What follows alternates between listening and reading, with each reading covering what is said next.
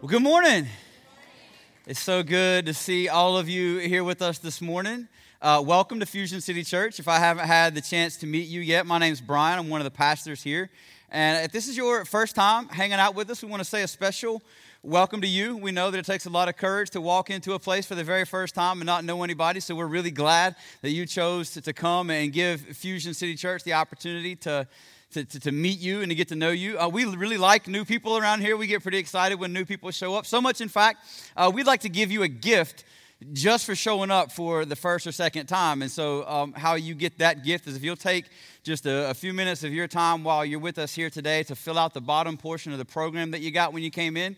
We call that a connection card. If you'll take your connection card to the hub just inside the doors as you came in, we have a gift there for you. Again, just our way of saying thanks for hanging out, man. We're really, really glad that you decided to come and spend some time with us today. I want to tell you a story. I was a much, much younger man at the time. About 18 years ago, I was 20.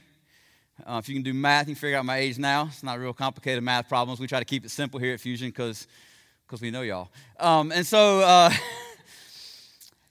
At about age 20, I and a buddy of mine who were in the Marine Corps at the time made the decision, being stationed in Pensacola, Florida, to drive over to New Orleans and check out Mardi Gras.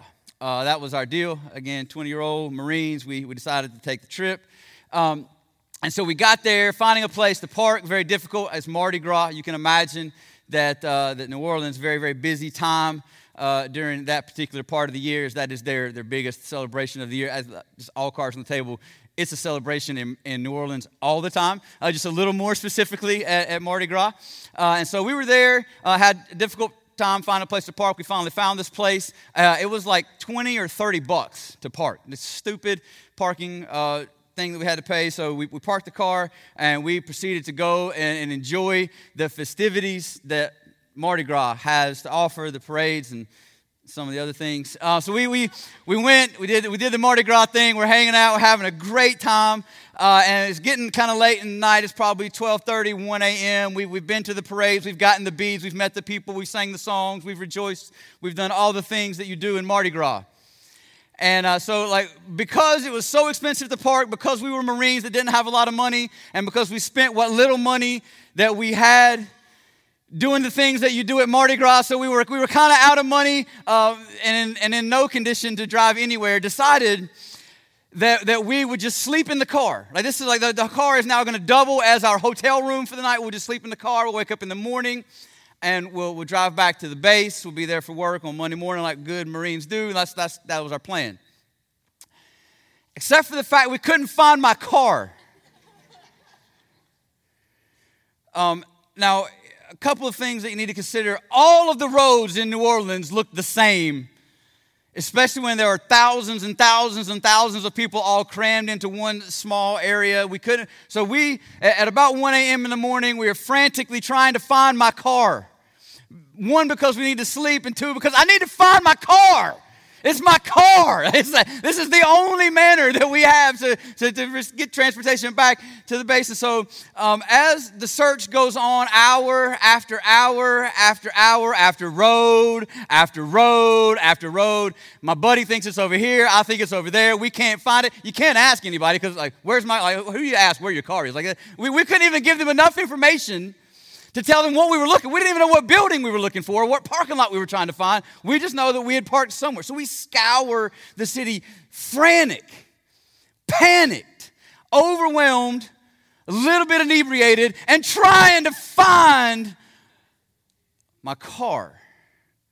I was 20 then. I was still building my testimony, right? So I have stories like that. It's all much different then than now, right? I'm a little more mature.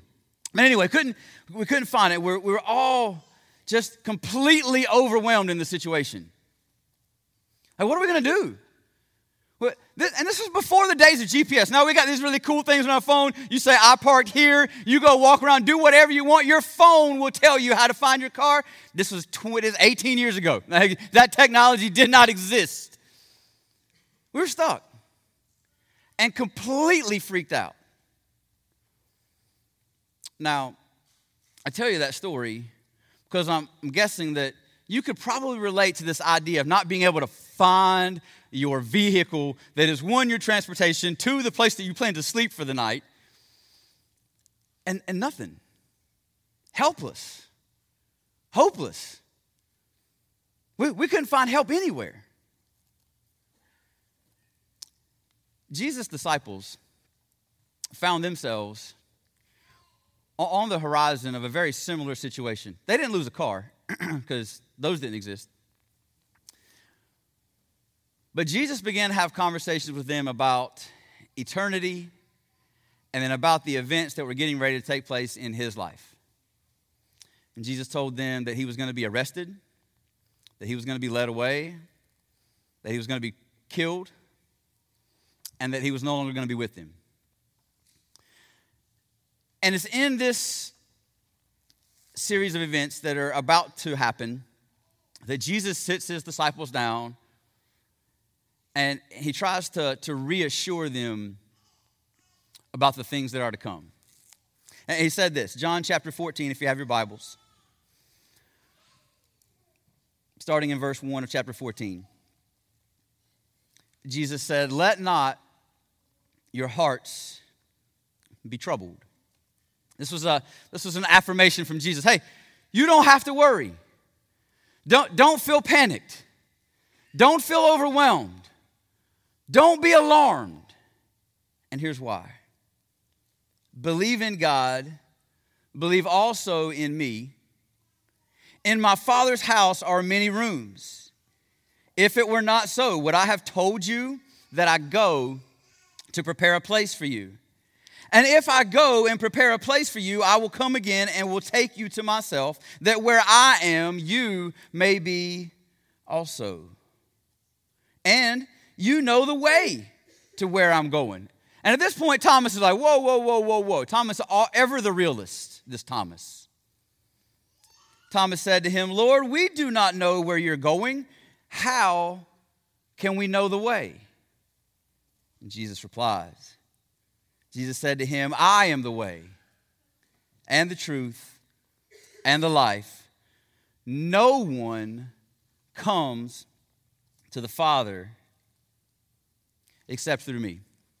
Now, for all of my life, when I've read this particular passage where Jesus says, "In my Father's house are many rooms, and I go there to prepare a place for you, so that where I am, there you may be also." For all of my life, I've read and understood this in one way, but as I was preparing for this message, I found a commentator on this text that proposed a different way of interpreting this text. And this is what he said. He said that the going was the preparation. That the fact that Jesus would go to the cross and that he would go to heaven, that he would ascend into heaven, that this was the preparation. That it wasn't that Jesus was in the construction business in heaven, that he went away so that he could begin the construction of building the place for us to come. Now, I don't know about you, but for all my life, as I've read this, I kind of had this picture in my head of kind of like a little heaven B&B, right? A little bed and breakfast in heaven. And Jesus is up there ironing the sheets, right? Pressing everything out, getting it all pretty for those of us that are going to go to heaven one day. Jesus is up there preparing my room for me. Doesn't that make you feel good? But here's what the commentator, he said, no. It's not that Jesus was going to do the work of preparation in heaven, but the fact that he would go to the cross, and that he would go to the right hand of his Father, that this was the preparation for us, that he was making the way for us to go. Therefore, when he said, "The way that I go is the same way that you know the way because I am the way," Thomas à Kempis, a very older, even predating the Reformation, which we've been talking about for the last several weeks, Thomas à Kempis said it this way. He said, "I am the way, the truth, and the life. Without the way, there is no going. Without the truth, there is no knowing. Without the life, there is no living.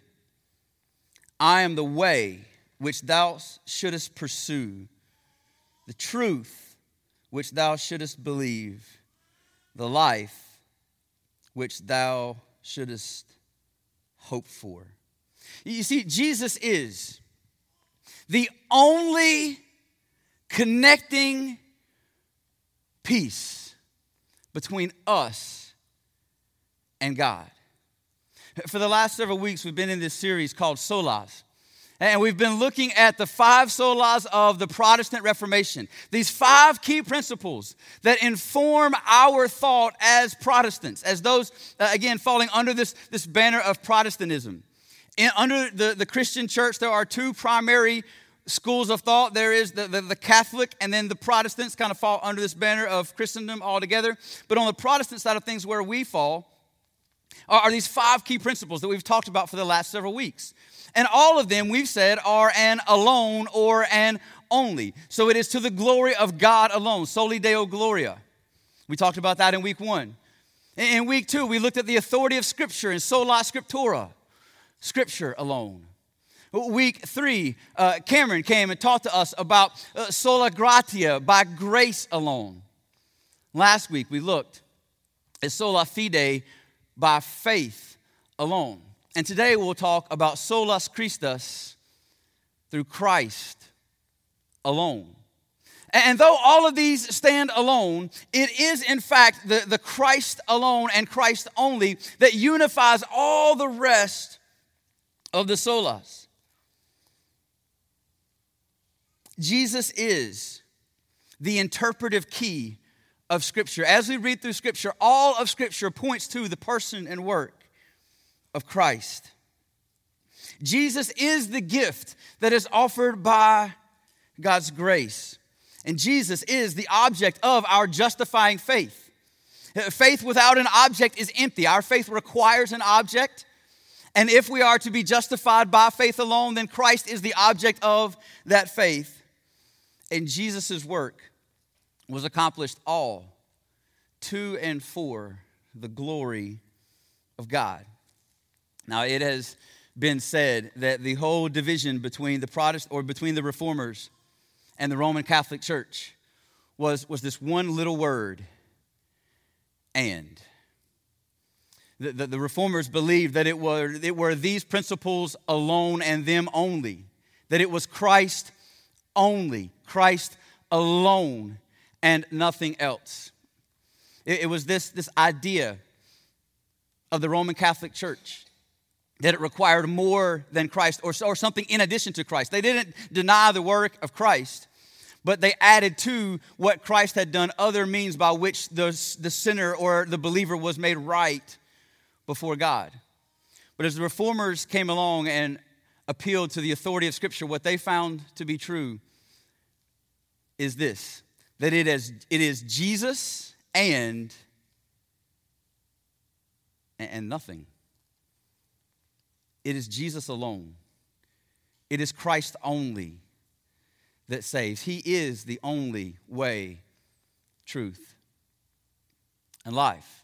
And again, this was the major point of contrast between the Reformers and the Catholic Church. From their perspective, the Reformers, that is, and from mine. The Catholic Church had placed itself into a position that supplanted the truth of Christ alone. They had supplanted Jesus from his role as the only way, truth, and life that men would come to the Father. And they did this through the practice of sacraments. Now, the sacraments in the Catholic Church are these additional practices, these outward expressions of things that the Catholic Church would deem that necessary in order for one to be made right with God. And so through all of these extra practices, so even once receiving Christ as Savior, the believer would then have to offer things like confession, penance, all of these other additional sacraments other than believing and trusting in, by faith, Christ alone. This was the major point of contention between the Reformers and the Catholic Church, because what this did is it placed on the church the responsibility of deeming whether one was guilty or innocent as they stood before God, which the church was never designed or intended to do so, according to Scripture. Luther, again, appealing to the Scriptures, saw this as wrong as he created and then nailed to the Castle Church door in Wittenberg, Germany, these truths. He appealed to Scriptures like Acts chapter 4, verses 11 and 12, which says, "This Jesus is the stone that was rejected by you, the builders, which has become the cornerstone, and there is salvation in no one else. For there is no other name under heaven given among men by which we must be saved. Let's hang there for just a moment. There is no other means to salvation, no other process by which men might be saved other than Jesus. There were no other options. By show of hands, how many of you, like me, grew up in a house that was eat it or go hungry? Show of hands. Good. How many of you do that to your children now? Eat it or you can just go hungry. See, not as many hands. We've changed a little, haven't we? It's still true in the Duncan house. It's still true for my kids. All right, by show of hands again. How many of you have ever shed tears at dinner? Show of hands. Because you didn't want to eat it, but mom and dad made you. Right? No other options. Eat it or starve.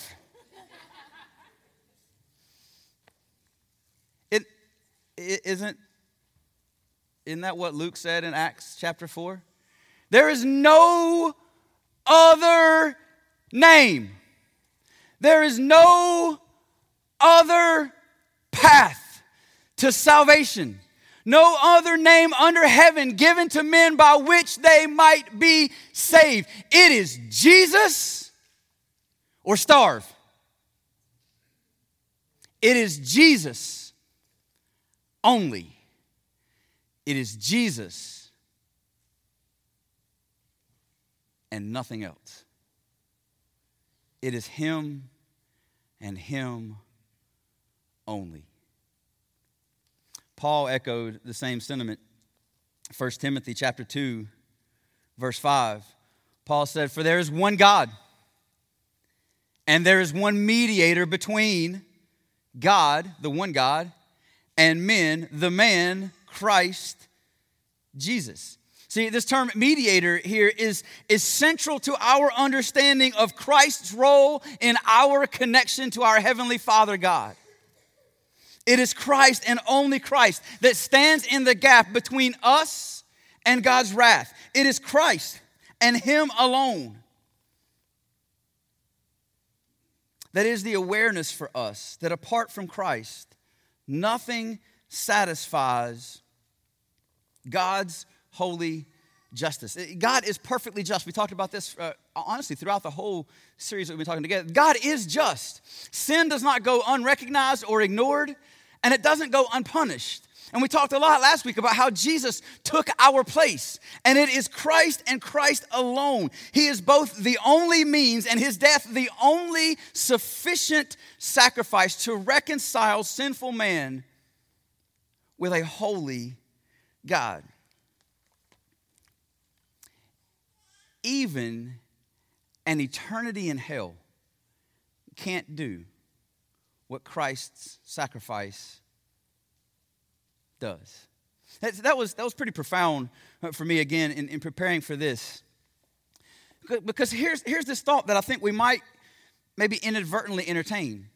Is that if all of my sin is laid out on a scale of needing to be balanced by God's wrath, that I have to be punished for all the sin that I've committed, that at some point, right, once let's say we enter into eternity separated from God. We're not in heaven, we're in this other place called hell. And in hell, there is our punishment for all of the sin, right? So at some point, you would believe, it seems to make logical sense that at some point, after I've suffered enough and been punished enough, that eventually I will have been punished enough to cover all the weight of my sin. And at that point, no longer having to need or needing to be punished for my sin, then I get to go to heaven. But that's not true. Hell is an eternal condition. It is an eternal place. Because even an eternity in hell cannot do for us what Christ's death has done. It is Christ and Christ alone, His sacrifice that covers. It is the only sufficient means by which sinful man is made right with a holy God. That's why hell is eternal. Hell is absent of Christ. There is no access to Christ in hell. And because there is no access to Christ, there is no access to salvation. For there is one name and one name alone under heaven given unto men by which they might be saved. And it is Christ Jesus and him alone. Yeah, we can clap for that.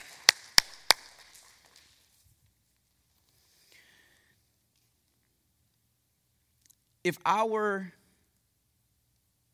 endurement of eternal punishment cannot supplant Christ, if our eternity in hell cannot do what Christ has done, then why in the world would we think that anything that we could come up with by self-effort or anything that could be issued to us by the church or its officials could do it? It is Christ and him alone. It is Jesus and nothing else that saves. It is not Jesus and anything. It is him alone. So it's with this view in mind that Luther developed his theses. That if there is nothing other than Christ that can save, then why in the world would we entrust our guilt or innocence or the declaration thereof to the church, to the Pope, to the church officials? The church has nothing to offer that Christ has not already offered other than communion with and fellowship, or at least as it pertains to salvation. Let me be clear. The church has a lot to offer for us. I'm a big fan of the local church. The church has a lot to offer, but the local church can't save you. It is Jesus and him only that saves. So, as again, preparing for this whole series, I was aware of this 95 Theses that Martin Luther nailed to the church door there in Wittenberg, Germany in 1517. I was aware of all of that. What I didn't know was that Luther at a later date went back and expounded on each of the 95 Theses. He went back and further explored his own writings and then sent this to the powers that be. And in reference to one of his theses, he said this about Christ and Christ alone. He said, Christ is our peace, but only through faith.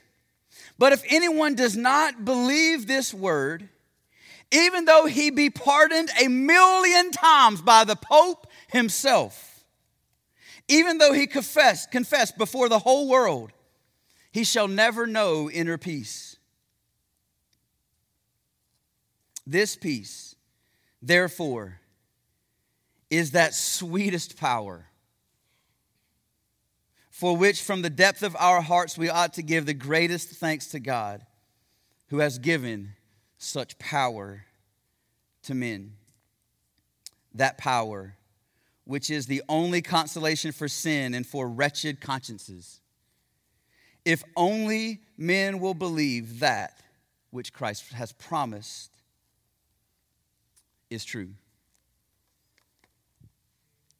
Here was his point. The Pope can't forgive you. Priests can't forgive you. Even you can't forgive you. It is only the forgiveness that is offered by Christ that gives us any confidence in our standing before God. It is Christ and him alone that can declare us righteous by his act of sacrifice on the cross. It is Christ and nothing else.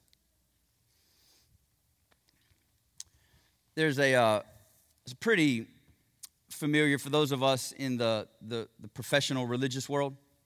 And for those of us that might have been in church for quite some time, there's a pretty common or widely accepted method of evangelism. Evangelism being that process that we share the gospel with somebody else that doesn't know the gospel.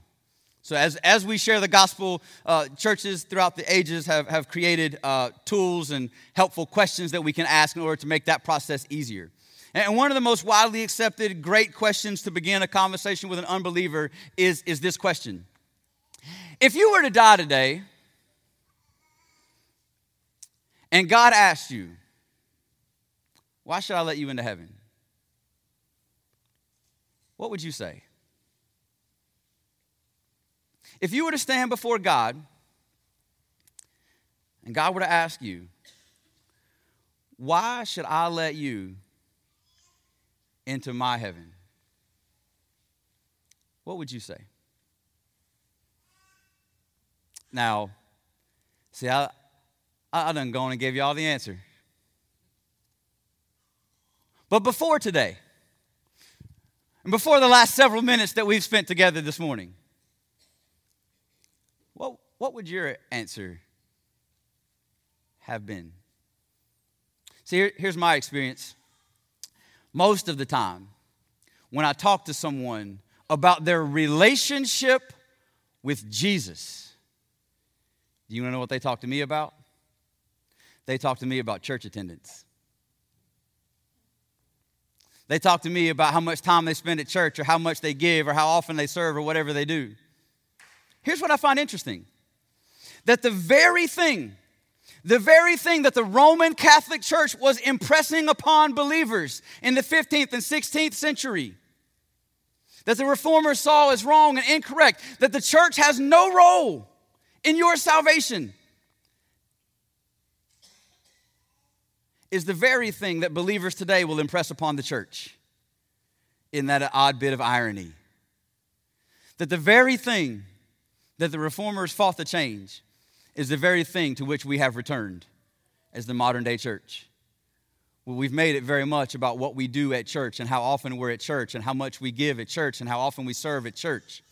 So if you were to have died today, before today, if you'd have died yesterday, before you heard the Jesus and nothing message, would you have told God about your Connect group attendance? Or about your giving record? Or about which volunteer team you're on? Or about which pastors you know? You see, none of those things have the power to save. It is Jesus and Jesus only. It is Jesus and nothing. Anything that comes after the word "and" in that sentence is a works-based righteousness. Anything that comes, if it is Jesus and anything else, then it is void of Jesus. It can't be Jesus and anything else. It has to be Christ and Christ alone. So if you could be honest with yourself this morning, would you answer this question? If you were to die today and stand before God, to what are you going to point as the reason that God should let you into his heaven? It is my hope and my prayer that we will learn, that we will embrace, and we will cling to Jesus and him only. Would you pray with me? Father, this morning as we approach this topic, Father, of the means by which we are made right with you, God, would you renew the source of joy for our salvation, and that is your Son Jesus and him alone. God, would you make us ever mindful that there is nothing on this side of eternity that can guarantee or promise that we will stand before you in eternity. God, it is your Son Jesus, his life, death, and resurrection, and his work alone, Father, that guarantees our eternity with you. God, may this not be the reason that we believe we are saved, but may it be the reason which we do the things that bring honor and glory to your name. God, might we live in response to the gospel.